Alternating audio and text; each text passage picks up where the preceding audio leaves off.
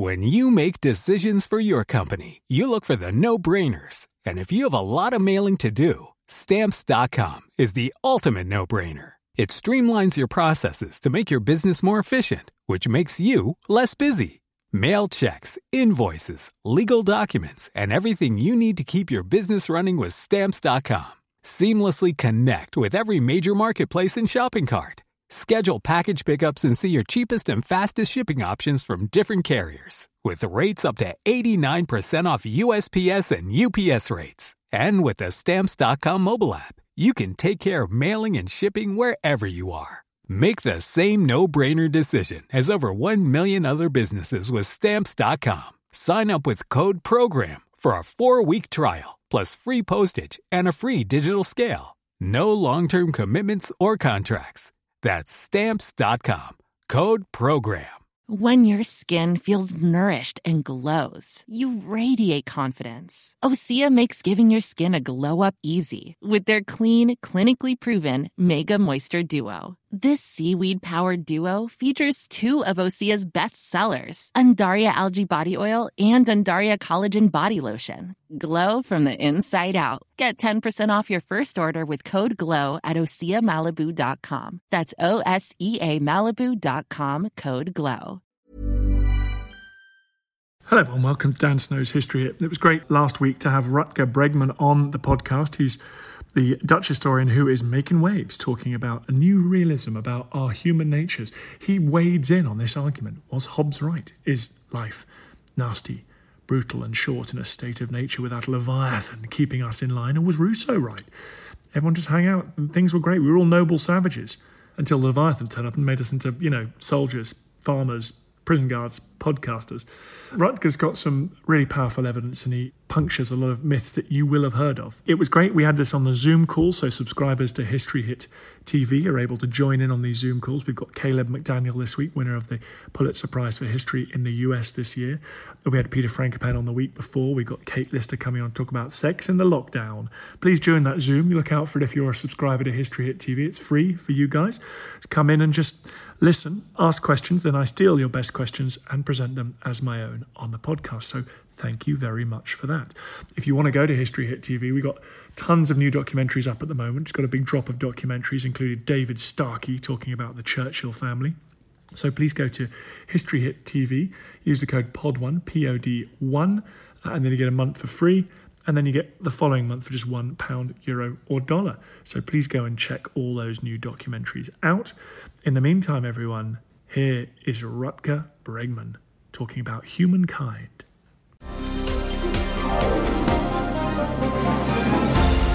Rutger Bregman, thank you very much for coming back on the podcast. Thanks for having me, Dan. So much fun to be here again.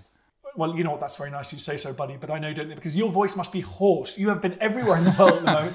A little bit, before you expire of boredom telling your story again, can we just get the Lord of the Flies bit out the way? Start from the beginning. You just sat there on a keyboard with an internet connection. Go for it. I never get tired of telling this story, actually. I've been telling it at birthday parties for 3 years now, and it's I'm still enjoying it. So, Lord of the Flies, this dark story of how kids behave horribly when they end up on an uninhabited island, the novel from 1954 by William Golding. So I read the book when I was 16, and I thought, well, this is depressing, but it's probably true.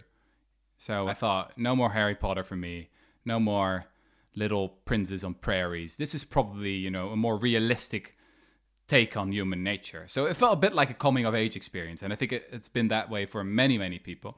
It was only later that while researching this book that I thought, has it ever actually really happened? Is there one historical example of kids shipwrecking on an island? And what did they experience? I started on this journey that started on Google, as a proper investigative journalist. You just Google real life Lord of the Flies or kids on an island or something like that. And the first thing you find is horrid reality shows, right? You don't want to know what all these horrible television makers have tried in the past. But anyway, after a while, I found this anecdote that supposedly this had happened in 1977 near Tonga, which is an island group in the Pacific Ocean. And I started searching for this and, started ordering books. But again and again, I found the same anecdotes, same wording, same phrases, no real source to back it up. It was only by pure accident again, after a couple of weeks, that I was searching through a newspaper archive of Australian newspapers. By accident, I was looking in the 60s instead of the 70s.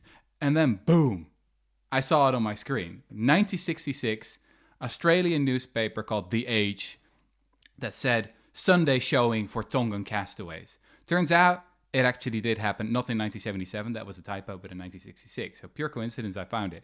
So what happened is that 6 kids had shipwrecked on an island, survived for 50 months, were rescued by an Australian captain named Peter Warner, and I discovered that in almost every single way, the real Lord of the Flies is the opposite of the fictional Lord of the Flies. So if people would make a movie about this, or would say, well, this is a fictional movie about kids on an island, we would all say, oh, this is so sentimental. That's not how kids would really behave. Because the real Lord of the Flies is about friendship, about cooperation, about human resilience. Yeah, it's a quite happy story. It's a really happy story. And you go around through the book slaying all these shibboleths that give us to believe we're all monsters and concentration camp guards deep down. And we'll come to some of those in a bit. But the heart of your thesis is pretty big, dude. You're judging between Rousseau and Hobbes, the two big guys. They stand like two kind of pillars, don't they? Two poles, perhaps, at the heart and kind of Enlightenment thinking. Is it all nasty, brutish and short? Or I remember reading Rousseau when I was 17. And of course, the weird thing is, and your book really brought this home to me. You were that kind of kid reading Rousseau at 17. Don't pretend you weren't, dude. Don't put that on me. Come on, man. Anyway, and I remember thinking, this guy's crazy. He's a hippie. He's an idiot. I'm into Hobbes. And it's like, why did I think that? I'd never had any Hobbesian experiences. I'd had Rousseau experiences my whole life. And yet for some reason I was sitting here in a suburb of London, affluent, happy, lying in the grass all day, having a nice social life, thinking it was all Hobbesian. Like, why do we trick ourselves? Yeah, that's a fascinating question, isn't it? Throughout history, Rousseau has, I think, mostly been described as the romantic, right? The naive guy, the guy with the dreams and the ideals. And Hobbes is described as the father of realism, right? So often we equate cynicism with realism and vice versa. If there's one thing I try to do in this book is to redefine what it means to be a realist. Because there's been this sort of movement in science, or this silent revolution in the past 15 to 20 years of very diverse scientists, anthropologists, archaeologists, sociologists, psychologists, who've all moved from a quite cynical view of human nature, from quite Hobbesian view of human nature, to a much more Rousseauian view. I'm not saying they're going all the way. I mean, Rousseau maybe went a bit too far, right? Human beings are definitely not angels. We're capable of the most horrible cruelty, right? I think you could even argue that we're one of the most cruel species in the animal kingdom. But there's a lot of ground for hope as well. And so what I wanted to do in this book is just to connect all the dots. Because all these brilliant experts doing their brilliant research, they're so specialized that they often don't see what's going on in the field next to them, right? So, yeah, I was just in a privileged position where I could zoom out a little bit and then for 3 or 4 or 5 months really go deep into the history of Easter Island, and then for a couple of months learn everything I could about the bystander effect or psychology, then do 6 months of anthropology, right? And then you bring it all together and you see this bigger picture that is emerging. And that's what the book is about. Could we go into some of our deep past and talk about what you call Homo puppy? How, in fact, you think we might have evolved to reward the nice people amongst us? So obviously one of the big questions of history is, why us, right? So why did we conquer the world? Why are we building pyramids and spaceships and musea, and why are the Neanderthals on display there instead of the other way around? I mean, why was it Neil Armstrong on the moon instead of a cow, or a chimpanzee or something like that? What's so special about human beings? And then you start thinking, and the most common answer that people give here is, well, we're really intelligent. And, I like to believe that, but no, we're really not. I mean, we're not that intelligent. If you have an intelligence test and you let a toddler compete with a pig, a human toddler, then often the pig wins, right? Also, intelligence tests, chimpanzees, bonobos against human toddlers, there's not much of a difference. Which, I mean, you should keep in mind the next time you eat bacon as well. I mean, animals are way smarter than we often think. But there's something special about us. It is also not that we're so strong. I mean, chimpanzees are clearly more powerful. I think that the reason that we conquered the globe and not the other animals is that we can cooperate on a scale that other animals just can't. And we can do that because we're one of the friendliest species in the animal kingdom. There's even a term for this in biology now. Biologists literally talk about survival of the friendliest. So what has happened is that for millennia even, it was the friendliest among us who had the most kids and so had the biggest chance of passing on their genes to the next generation. Sort of the scientific term for this is self-domestication. We all know, I think, what domestication is, right? What we did to cows and sheep and you name it. Or you have a wolf and you domesticate it by selecting, the tamest and the cutest, etc. And then you have a chihuahua, so a wolf to chihuahua. That's domestication.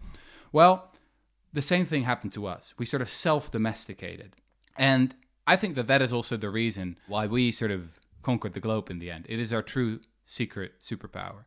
Let's also talk about the fact that the literally Hobbesian state of nature that many of us think our hominid ancestors lived in when violence was endemic. And there's been a huge amount of archaeology and change around that, certainly in the last few years. Yeah. You now think that our wandering tribes of hunter-gatherers would have found it fairly easy to coexist with neighbouring people that they came across. Yeah. I mean, it's obviously very hard to know how our ancestors lived 30,000 years ago, right? We don't really have many sources. We don't have written sources or anything. So there are sort of two main ways to answer that question. We've got anthropology and archaeology. So anthropologists have studied nomadic hunter-gatherers, and we know that for the biggest part of our history, 95% of our history, we were nomadic hunter-gatherers. And they have studied nomadic hunter-gatherer tribes in the 19th and the 20th century. You see some striking similarities in the way they live. And obviously you can also sort of study the archaeological remains, right? What they left behind. Now, the difficulty here is they didn't leave much behind, but we can learn a couple of things. Now, if you put that together, a very different picture emerges than the picture of the Hobbesian war of all against all. It's actually the opposite. I believe that war is a quite recent invention. It's an invention of civilization. So if you look at excavations of skeletons, for example, you find hardly any skeletons that have, clear signs of violence before the moment we became sedentary, before we settled down and started building villages, and then after that doing agriculture as well. But after that, we see a lot of evidence for that. If you look at cave paintings, if there really was a war of all against all going on in our deep history, then you would expect that at some point, some artist would have thought, this is a pretty significant part of our lives. Let's make a nice painting of this war of all against all. It's not there. We've got a lot of cave paintings of hunter-gatherers hunting, other animals, but hunting other people, it's not there. But then after we became sedentary, you do actually start finding these kind of cave paintings. So piecing this all together, and, I need quite a lot of chapters to make it all work in the book, because this is obviously a hard question to answer. But I think the evidence points in a sort of hopeful direction and not in the Hobbesian direction. Yes, it does point in a hopeful direction, except there's one massive problem, right? Which is everything was fine until the invention of civilization. I'm really hopeful, except, kind of think I'd be into hunter-gathering, but there are big problems. And you do attempt to deal with this when you talk about democracy, but I'd like to ask you a bit about that now. How do we have a hopeful view of human nature, realize that civilization can all too often lead to the gates of Auschwitz or the genocide that we saw during our lifetime in Rwanda? How do we translate that hopefulness into also wanting to live in a sedentary world where we have food supplies and dating apps? Join us this month on Gone Medieval from History Hit.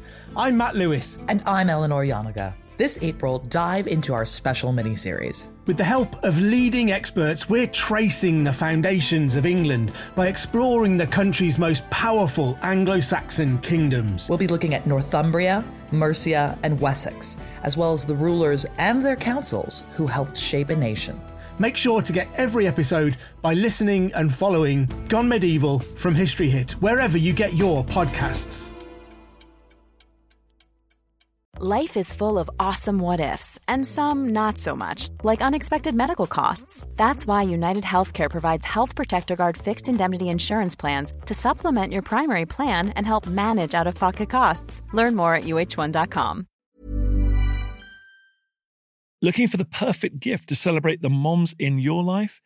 Aura frames are beautiful, Wi-Fi connected digital picture frames that allow you to share and display unlimited photos. It's super easy to upload and share photos via the Aura app. And if you're giving an Aura as a gift, you can even personalize the frame with preloaded photos and memories. And also remember, when using messaging apps, they shrink the photos. You cannot print those out. You cannot blow them up. This is high quality imagery going to one of the most important people in your life. The Aura app is super easy to set up. It takes about 2 minutes and you're going to love it. There's free unlimited storage, add unlimited photos and videos, and invite as many people as you want to a frame. Right now, Aura has got a great deal for Mother's Day. Listeners can save on the perfect gift by visiting auraframes.com to get $30 plus free shipping on their best-selling frame. That's AURA frames.com. Use code DANSNOW at checkout to save. Terms and conditions apply. You know, the standard story that they taught me when I was in school was the history of our species as sort of the march of progress, right? How everything gets a little better over time. And all the milestones of civilizations are something that we should celebrate, right? Agriculture, the invention of the wheel, and then writing, and you name it, right? These are all great triumphs for humanity. Well, actually, it's been pretty much the opposite. So many of these great inventions were actually ways to oppress other people even more, right? So the first writings we have are often about, debts and about slavery, etc. When we settled down these first villages and cities, well, that's terrible for our health. Infection diseases started spreading, pandemics. If you think about what we're going through right now, it's a very modern phenomenon, right? It's a product of civilization. All these terrible diseases like polio and the plague and malaria, they're all product of us living too close to our domesticated animals, right? Actually, hunter-gatherers were healthier than farmers and city dwellers who became after them. Now, why don't we know this? Because we've obviously clearly made a huge amount of progress in just the last couple of decades. I mean, we're richer, we're healthier, we're safer than ever. If you would choose any period to live, it would be now. But if you would have the choice to live as a nomadic hunter-gatherer or in the period of what we call civilization, right, the last 10,000 years, and you wouldn't know where in the history of civilization you would end up, right? But just you would be randomly dropped somewhere. If I can give you any advice, if you ever get that choice in your life, be a nomadic hunter-gatherer, because the vast majority of the population was, up until, say, the French Revolution or even after the Industrial Revolution, was living a terrible, terrible life. Very nasty, Brutus and short, as Hobbes would have said. Actually, that's the irony at the heart of the book, which is the Hobbesian world that we were supposed to have escaped by building these leviathans for us actually cast us into the pit of the leviathan. But then at the same time, I mean, we have made extraordinary technological and also moral progress in the past couple of decades.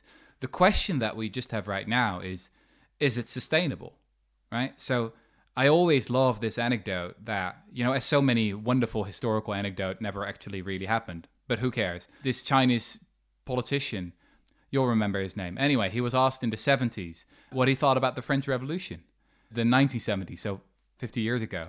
And he said, too early to say. And I always love that answer, right? Sort of the long-term thinking. So if you ask me, what do you think about civilization? My answer is too early to say, right? We don't know yet. It was Zhao Enlai, buddy. I learned that from your book. I mean, come on. Yeah. You actually do address that in the final section of the book, which I might ask you about a little bit later on. But first, I just want you to slay a couple more of these things that we've all heard of. Smash up the Stanford prison experiment. Just give me 2 minutes on that. Early 1970s, one of the most famous experiments in psychology done by the Professor Philip Zimbardo, still one of the most famous psychologists alive. Very dark message. So he had a group of 24 students. He made 12 of them into guards, 12 prisoners, put them in the basement of Stanford University, and just sit back, relaxed, and wanted to see what happened. And the standard story that's still being taught to, millions of students around the globe that became so famous and ended up in all the textbooks was about how these pacifist students, these hippies, these very nice guys, morphed into monsters who behaved in a horribly sadistic way. And again, the message was, look, civilization is just a thin veneer. Deep down, we're all animals, we're all beasts. I used to believe this. I've been telling this story for quite a long time. I had it in earlier books that luckily have not been translated into English. But it's only recently that a French sociologist, Thibault Le Texier, and his book hasn't been translated in English, which is really a tragedy, which is why now I can be the cool guy and tell this story. But he went into the archives for the first time, which is mind-blowing to me that it took 50 years for a sociologist, not even a psychologist or a historian, but a sociologist to go into the archives as part of some kind of film project he was thinking about. And so he started studying how this experiment actually happened and discovered that it was a complete hoax. There's no other way to describe it. I mean, Philip Zimbardo specifically instructed his students to be as sadistic as possible. Then many of those students said, I don't really want to do that. That's not the kind of guy I am. Then he said, look, I need you to do this because then I can go to the press and then we can tell this story about how prisons are horrible environments and we can reform the whole prison system in the US. That's what you want, right? You're the liberal hippie? Come on, help me with this. And so some of them went along, and this is how it became the big story. 3 days or a couple of days after the experiment, he already went to the television. This bizarre episode in the history of psychology, and this became one of the most famous experiments. Le Texier, I asked him, is there still something we can learn from the Stanford Prison experiment? And he dryly remarked, well, it's a pretty good summary of everything that can go wrong in science. And the BBC recreated it with a prison reality TV show that was incredibly boring because they all sat around drinking cups of tea with each other. Yeah, they made the big mistake. So the BBC thought we're going to have this great show that will be fantastic for ratings because these random guys will behave in a very sadistic way again, just like the original experiment.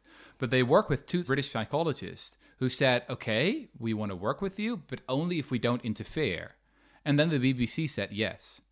And so, yeah, they created this experiment and it's just, I sacrificed hours of my life to watch it. And I know that I'll never get those hours back. It's so boring. It's like literally in the first episode, one of the guards says, we can just talk this out together as human beings. And then the last episode, they have created a pacifistic commune and they're all sitting in the cantina, the guards and the prisoners, and they're drinking tea and playing cards together.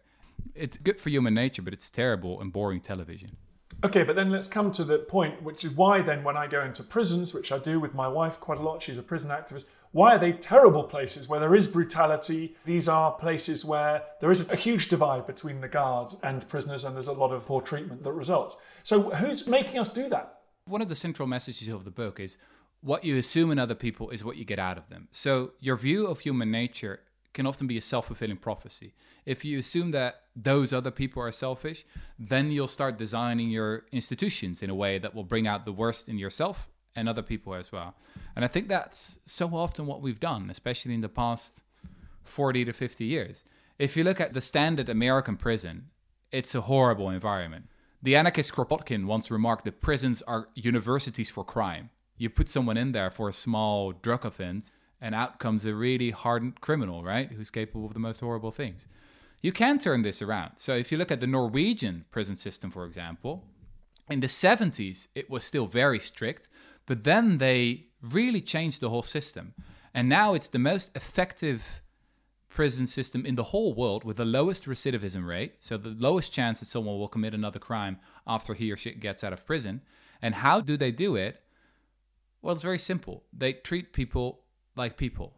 So, I mean, people can just Google it. For example, the prison Halden or the prison Bastoy. Bastoy is my favorite. You just find images of prisoners relaxing and sunbathing on sort of a utopian island where they have created this pacifistic commune with the guards. And the guards don't even wear uniforms.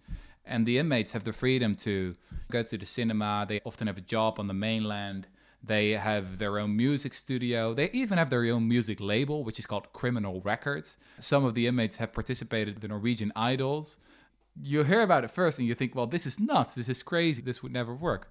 Well, actually, according to the scientific evidence, it's the most effective prison system in the world. While we're on the subject of slaying all these myths, he did Lord of the Flies, he did Stanford Prison, and he did the Yale Electrocute one. Quickly give me that one as well. Well, everyone knows this experiment. It's maybe even more famous than the Stanford Prison experiment, right? Stanley Milgram, who was at the end of his 20s, very young psychologist, came up with the idea of letting subjects participate in a memory test, or at least they thought that was what it was. So they would come in and then would be asked by some kind of authority figure to push a button and to give electric shocks to someone else who's in another room. And then to increase the voltage every step along the way. So if the other person made some kind of mistake and gave the wrong answer, then they had to increase the punishment. So from 15 volts to 30 volts, from 30 volts to 45 volts, and so on, all the way to 450 volts, which is potentially fatal. And the striking finding of this experiment that sent shockwaves around the globe was that 65% of participants were willing to go all the way. They were willing to electrocute a random stranger just because some authority figure was telling them to do so. And obviously, this finding came just after the Second World War, while people were wondering, how could the Holocaust happen? How do we explain that? Is there a Nazi in each and every one of us, or what's going on here? And that was basically Milgram's answer. The Milgram experiment, I think, is more nuanced than the Stanford Prison experiment. I think there's still value in it. So there's an Australian psychologist, Gina Perry, who's also quite recently done a lot of digging in the archives, and she's found a lot of dirt. So basically, Milgram himself believed or doubted whether he was actually doing real science or that it was just theater. Why did he doubt this? Well, because he was putting a lot of pressure on many of his participants to go as far as possible. There were a lot of irregularities going on behind the scene. So probably 65% is too high of a number. But then you think about it for a while longer and you realize, well, maybe it's not 65, maybe it's 50, maybe it's 40, maybe it's 30, but it's still way too high, right? There are still way too many people willing to do this and to electrocute a random stranger. So I sort of had a hard time getting to grips with this experiment because I think in the end it reveals a sort of central paradox about our species, which is we're, as we talked about, one of the friendliest species in the animal kingdom, but we're capable also of such cruelty. And we often do that cruelty in the name of friendliness, in the name of comradeship, and then in the name of loyalty. And that is my interpretation of the Milgram experiment, is that people just found it hard to go against the status quo here, to sort of let the experimenter down. They just wanted to be a good subject. And obviously they were in doubt about it. It's not as if they were robots and just pushing the button. They were really worried about what was going on. I mean, there's this wonderful, very dark book as well, written by Christopher Browning, Ordinary Men. And he also uses the Milgram experiment to explain how this sort of battalion of German soldiers was capable of doing the most horrible things, shooting innocent men, women, children in the history of the Holocaust. Christopher Browning uses that to explain how these soldiers, who were not like evil maniac SSers, right? They were not brainwashed by Nazi ideology. They were actually late to join the war, but still they did these horrible things. And if you read his book, you see that group pressure and loyalty played such a big role. And that's a very dark truth, I think, about our species, is that so often we do the most horrible things in the name of what we think is good, of not letting our friends down. Absolutely. What are the mechanisms we can build? How do we create a civilization? How do we go on, nurture the civilization that we're creating, where we bring out the best in our human natures? And you talk about experiments of direct democracy, for example. What's happening in the world at the moment do you think is particularly exciting and might allow this more positive, realistic version of ourselves to live together in these complex societies? Mm-hmm. Well, I think we can now say that we're living through a moment that will really be remembered by historians, right? The financial crisis, of 2008, we'll probably, forget that 50 years from now, that it won't be such a significant event. But the whole world is going through this right now. And it's very easy to see how it could lead us down a very dark path, right? We know that throughout history, crises have been abused by those in power. Power corrupts. I've got a full chapter on that in the book. The long summary of my book would be, most people are pretty decent, but power corrupts. And that's a real danger here again, that you had the burning of the Reichstag, and then you had Hitler, right? You had 9/11 and 2 illegal wars and massive surveillance of citizens by the government. So it could easily, something like that happen again. But then on the other hand, there are also real reasons for hope, I think. The political zeitgeist has really shifted in the past couple of years. Ideas that were dismissed as quite unreasonable or unrealistic are now moving into the mainstream. Whether we talk about fiscal solidarity or the idea of a universal basic income, which we talked about before in the previous episode we did together. So that excites me. I mean, this is obviously what historians always say. You can't predict the future or anything because it's fundamentally open. This is also, I think, why it's so exciting to be a historian, right? It's the most subversive of all the sciences because it just shows you that things can be different. There's nothing inevitable about the way we've structured our society and economy right now. And if there's one thing for certain, it is that things are really shifting quickly right now. It's not inevitable. It's not immutable. I'm really grateful. We've taken so much of your time, and I'm sure you've got lots of these on. So, Rutger Bregman, the book is called Humankind, A Hopeful History. It was such a privilege to read that. Thank you very much indeed. Thanks for having me. I feel we have the history on our shoulders.